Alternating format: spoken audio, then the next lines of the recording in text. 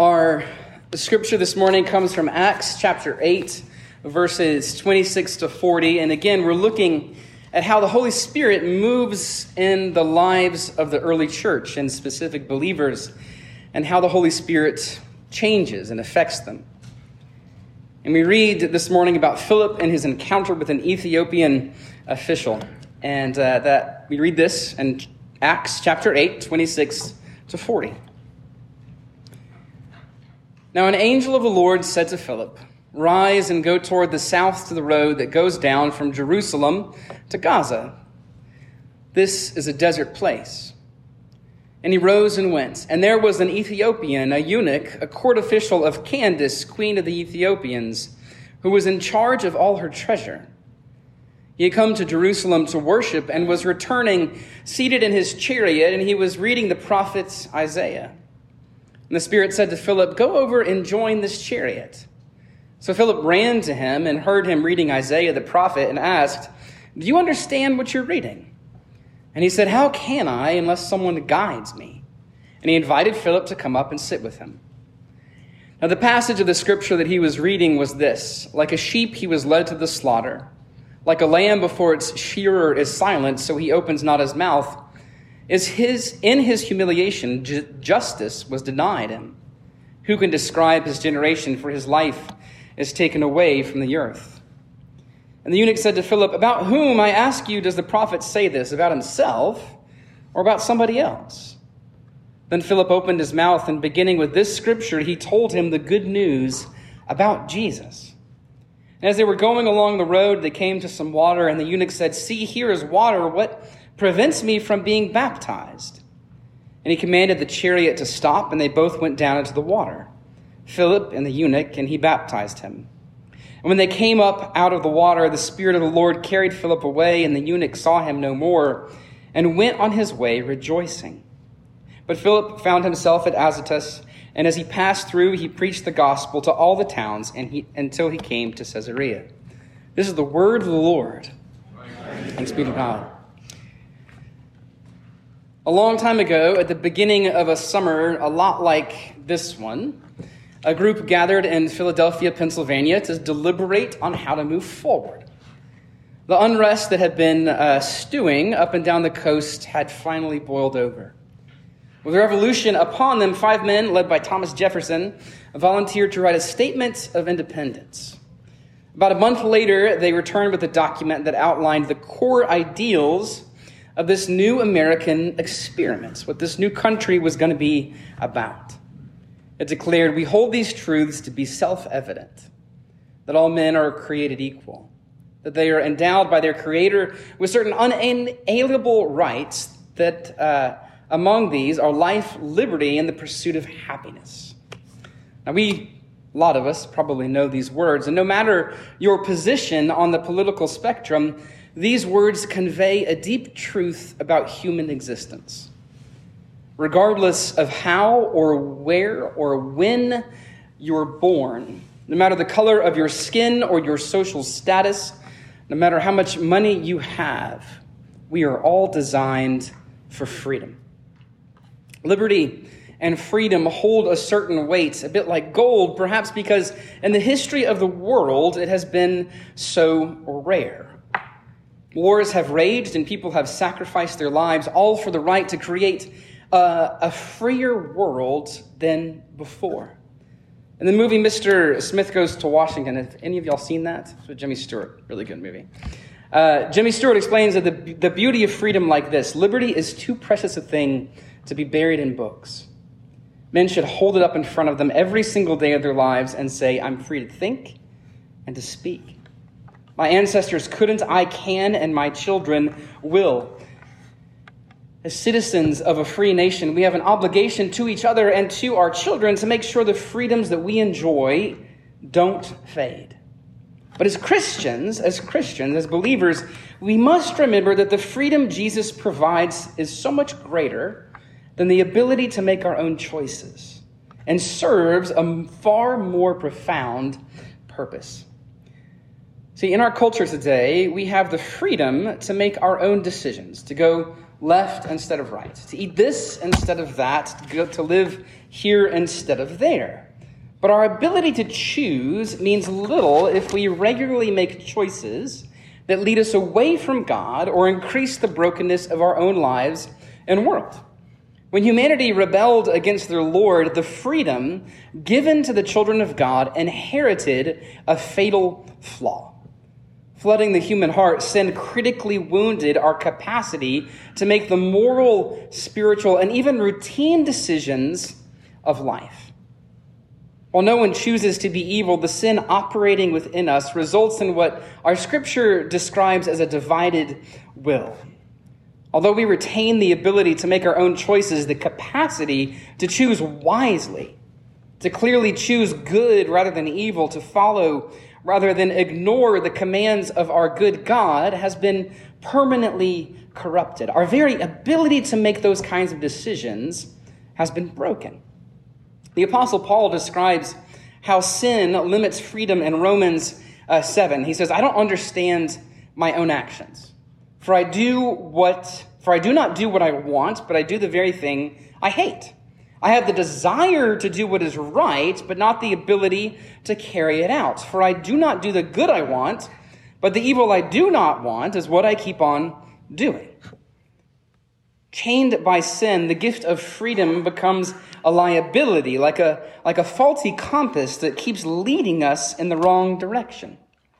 Enslaved to such comprehensive confusion, we at best make poor choices, and at worst, willingly wander away from our Lord and what he desires of and for his children. So long as sin commands the heart, our lives remain in deep spiritual bondage. But hope can be found in Jesus. Through his death on the cross, we are equally freed from the bondage of sin and freed to step into the life our God promises through the presence of the Holy Spirit. The grace we find in Jesus redefines the freedom that we've been given, not as the ability to do whatever we like, but an internal alignment with the Holy Spirit, which restores to us everything we lost in the garden. Jesus frees us from sin and its consequences, allowing us to freely choose the life God originally designed for each of us. And there we find abundant life. We find genuine meaning. We find eternal purpose. In Philip's encounter with this high-ranking Ethiopian official, we see 4 ways that freedom expresses itself in the life of faith. First is this. We see 2 in the Ethiopian, and then we see 2 in Philip. So the first is this. We see the freedom that comes from seeking the truth. Now, the Ethiopian eunuch had come to Jerusalem not on official business. He wasn't meeting with the Roman Empire. He was there to worship in the temple. Now, at the time, Ethiopia represented the almost mythic geography of everything south of Egypt, beyond the boundaries of the Roman Empire. People knew kingdoms existed across Africa, and the exchange of goods and ideas actually did happen. Back when Solomon was king, the Queen of Sheba came from Ethiopia to seek wisdom and offer gifts. People knew that there were nations, that there were people in Africa. But the presence of this official in charge of all the treasury of the Ethiopian queen would still have been unusual. As seen by his travel to Jerusalem in a chariot, which is expensive, his purchase of the entire book of Isaiah, which is very unusual, this man took the time and money and effort to find out more about Yahweh, the God who had somehow captured his imagination over such a vast distance. His actions reveal a man seeking the truth, embodying the words of the prophet that he was struggling to understand. Isaiah 55:6 promises that those who seek the Lord will find him. Isaiah writes, "Seek the Lord while he may be found. Call upon him while he's near. Let the wicked forsake his ways and return to the Lord, that he may have compassion on him, for he will abundantly pardon." Jesus roots this promise in the abundant love that God has for his children in Matthew 7, when he says, "Ask and it will be given to you. Seek and you will knock. Seek and you will find. Knock and it will be open to you." For everyone who asks receives, and the one who seeks finds. And to the one who knocks it will be opened. Which one of you, if his son asks for bread, will give him a stone? Or if he asks for a fish, will give him a serpent? If you then, who are evil, give good gifts to your children, how much more will your Father who is in heaven give good things to those who ask him? The freedom of seeking the truth, when it comes to the Christian faith, leads to answers, especially when we have questions about our Father, who promises to answer our hardest questions and to make himself available whenever we seek him. In a broken world of complicated issues, this freedom should give us hope. We may not have the answers ourselves, but we belong to the one who does. Second, the Ethiopian official models the freedom of humility. Although his rank gave him legal and social authority over others, and his wealth provided him benefits beyond a normal citizen, this official remained humble and eager to learn. On some level, learning about God is like trying to wrestle a waterfall or subdue an ocean. God declares in Isaiah again in Isaiah 55 that my thoughts are not your thoughts, neither are your ways my ways. Anybody who seeks to learn more about God must acknowledge their own limitations, recognizing they might be wrong about something or many things, and they need to remain open to being taught. This Ethiopian not only recognized his inability to understand the prophecies about the Messiah, but he was eager to learn from anybody who might lend him insight. Put yourself in his shoes. You're an important person. You're returning home. You've been on the road for hours traveling through an empty land. Suddenly, a stranger jumps up at the window. Very unusual, okay? Not something that happens all the time. Jumps up at the window and says, "Do you understand what you're reading?" Rather than being offended at this person's audacity and sending them away, this Ethiopian official invites Philip into his carriage and asks him to explain it. The freedom of humility allows the official not only to hear more about Yahweh, but learn the promised Messiah had already come and would save him that moment if he wished. This humility then fueled his desire to be baptized immediately by Philip, who again must have seemed like an angel sent by God to rescue him. Today, we live in a world where so many people possess an overabundance of certainty. This tends to increase the levels of both ignorance and arrogance. It decreases honest communication. It creates more division. But humility frees believers to approach the world and other people with genuine wonder, with an appreciation for how miraculous this world really is, and to approach other people with compassion. Third, Philip embodies the freedom of surrender. Before intercepting the Ethiopian's carriage, Philip had been leading this great revival in Israel's neighbor Samaria, resulting in nearly the entire region coming to faith in Jesus. At the height of his successful work amongst so many, an angel directs Philip to travel south to Old Gaza, an abandoned city on the edge of the wilderness along a rarely used road that led to Egypt and beyond. Having preached to hundreds and maybe thousands, Philip had now been sent to the edge of nowhere to meet someone the angel promised would be there.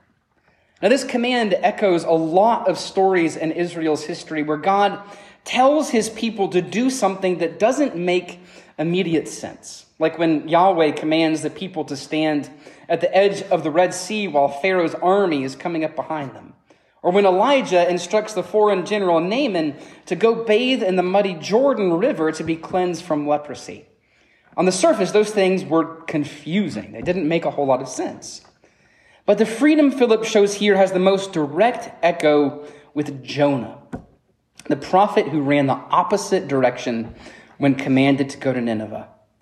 Philip is sort of like an anti-Jonah. Rather than rebel, Philip freely surrenders his own assumptions and trusts God is sending him into the desert for a reason.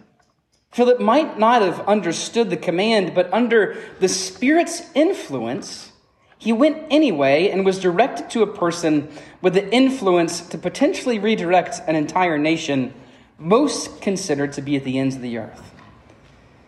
Corrie ten Boom, who was a Dutch Christian, her family sheltered Jewish refugees during World War II. She was asked in an interview why they risked so much for strangers they did not know. They were living in a very dark and dangerous time. Why would they do this? Why would they put themselves at such risk? And she responded after a moment of thinking, she explained her family's faith in this way. We were never afraid to trust an unknown future to a known God.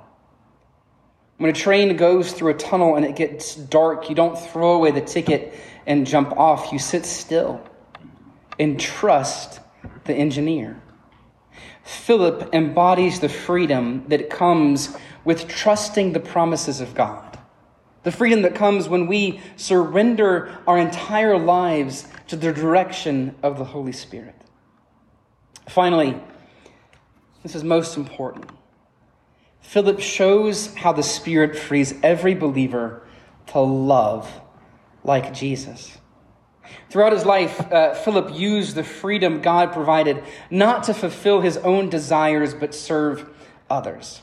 Like Stephen, Philip began his ministry as a deacon in the early church. His original call revolved around tangibly providing for those most in need and declaring the good news to a weary world still enslaved to sin.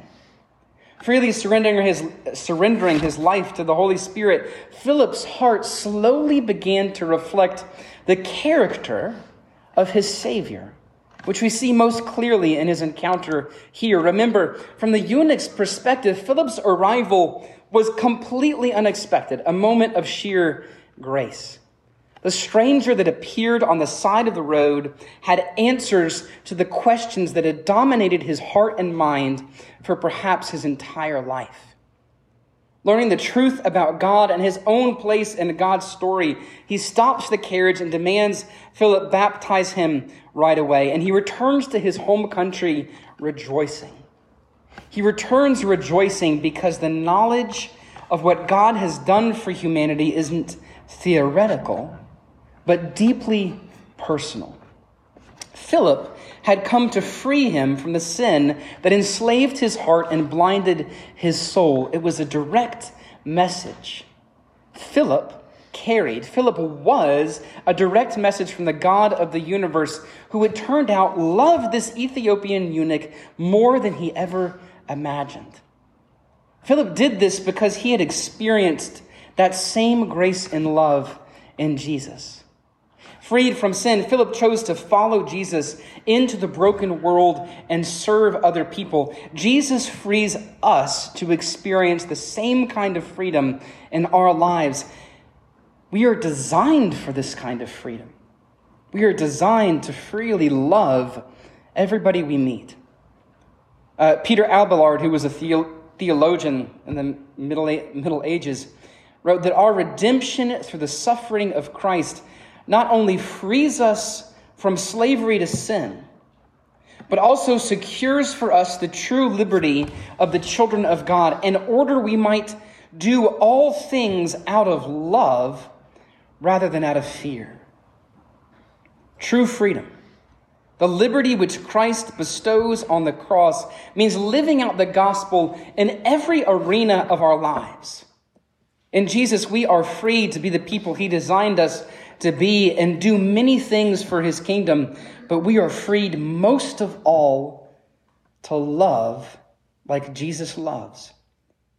We are called to love others, friends, family, neighbors, strangers, people we meet in line at the grocery store, as Jesus loved us. When the Spirit moves in us, we are free to live courageously, to seek the lost, to cheer the sad, to challenge and defeat evil, to mirror the grace he so mercifully showed us, and to love without constraint. Friends, we live in a world where it is so easy to be angry. It's so easy to misunderstand, to hurt others, to condemn.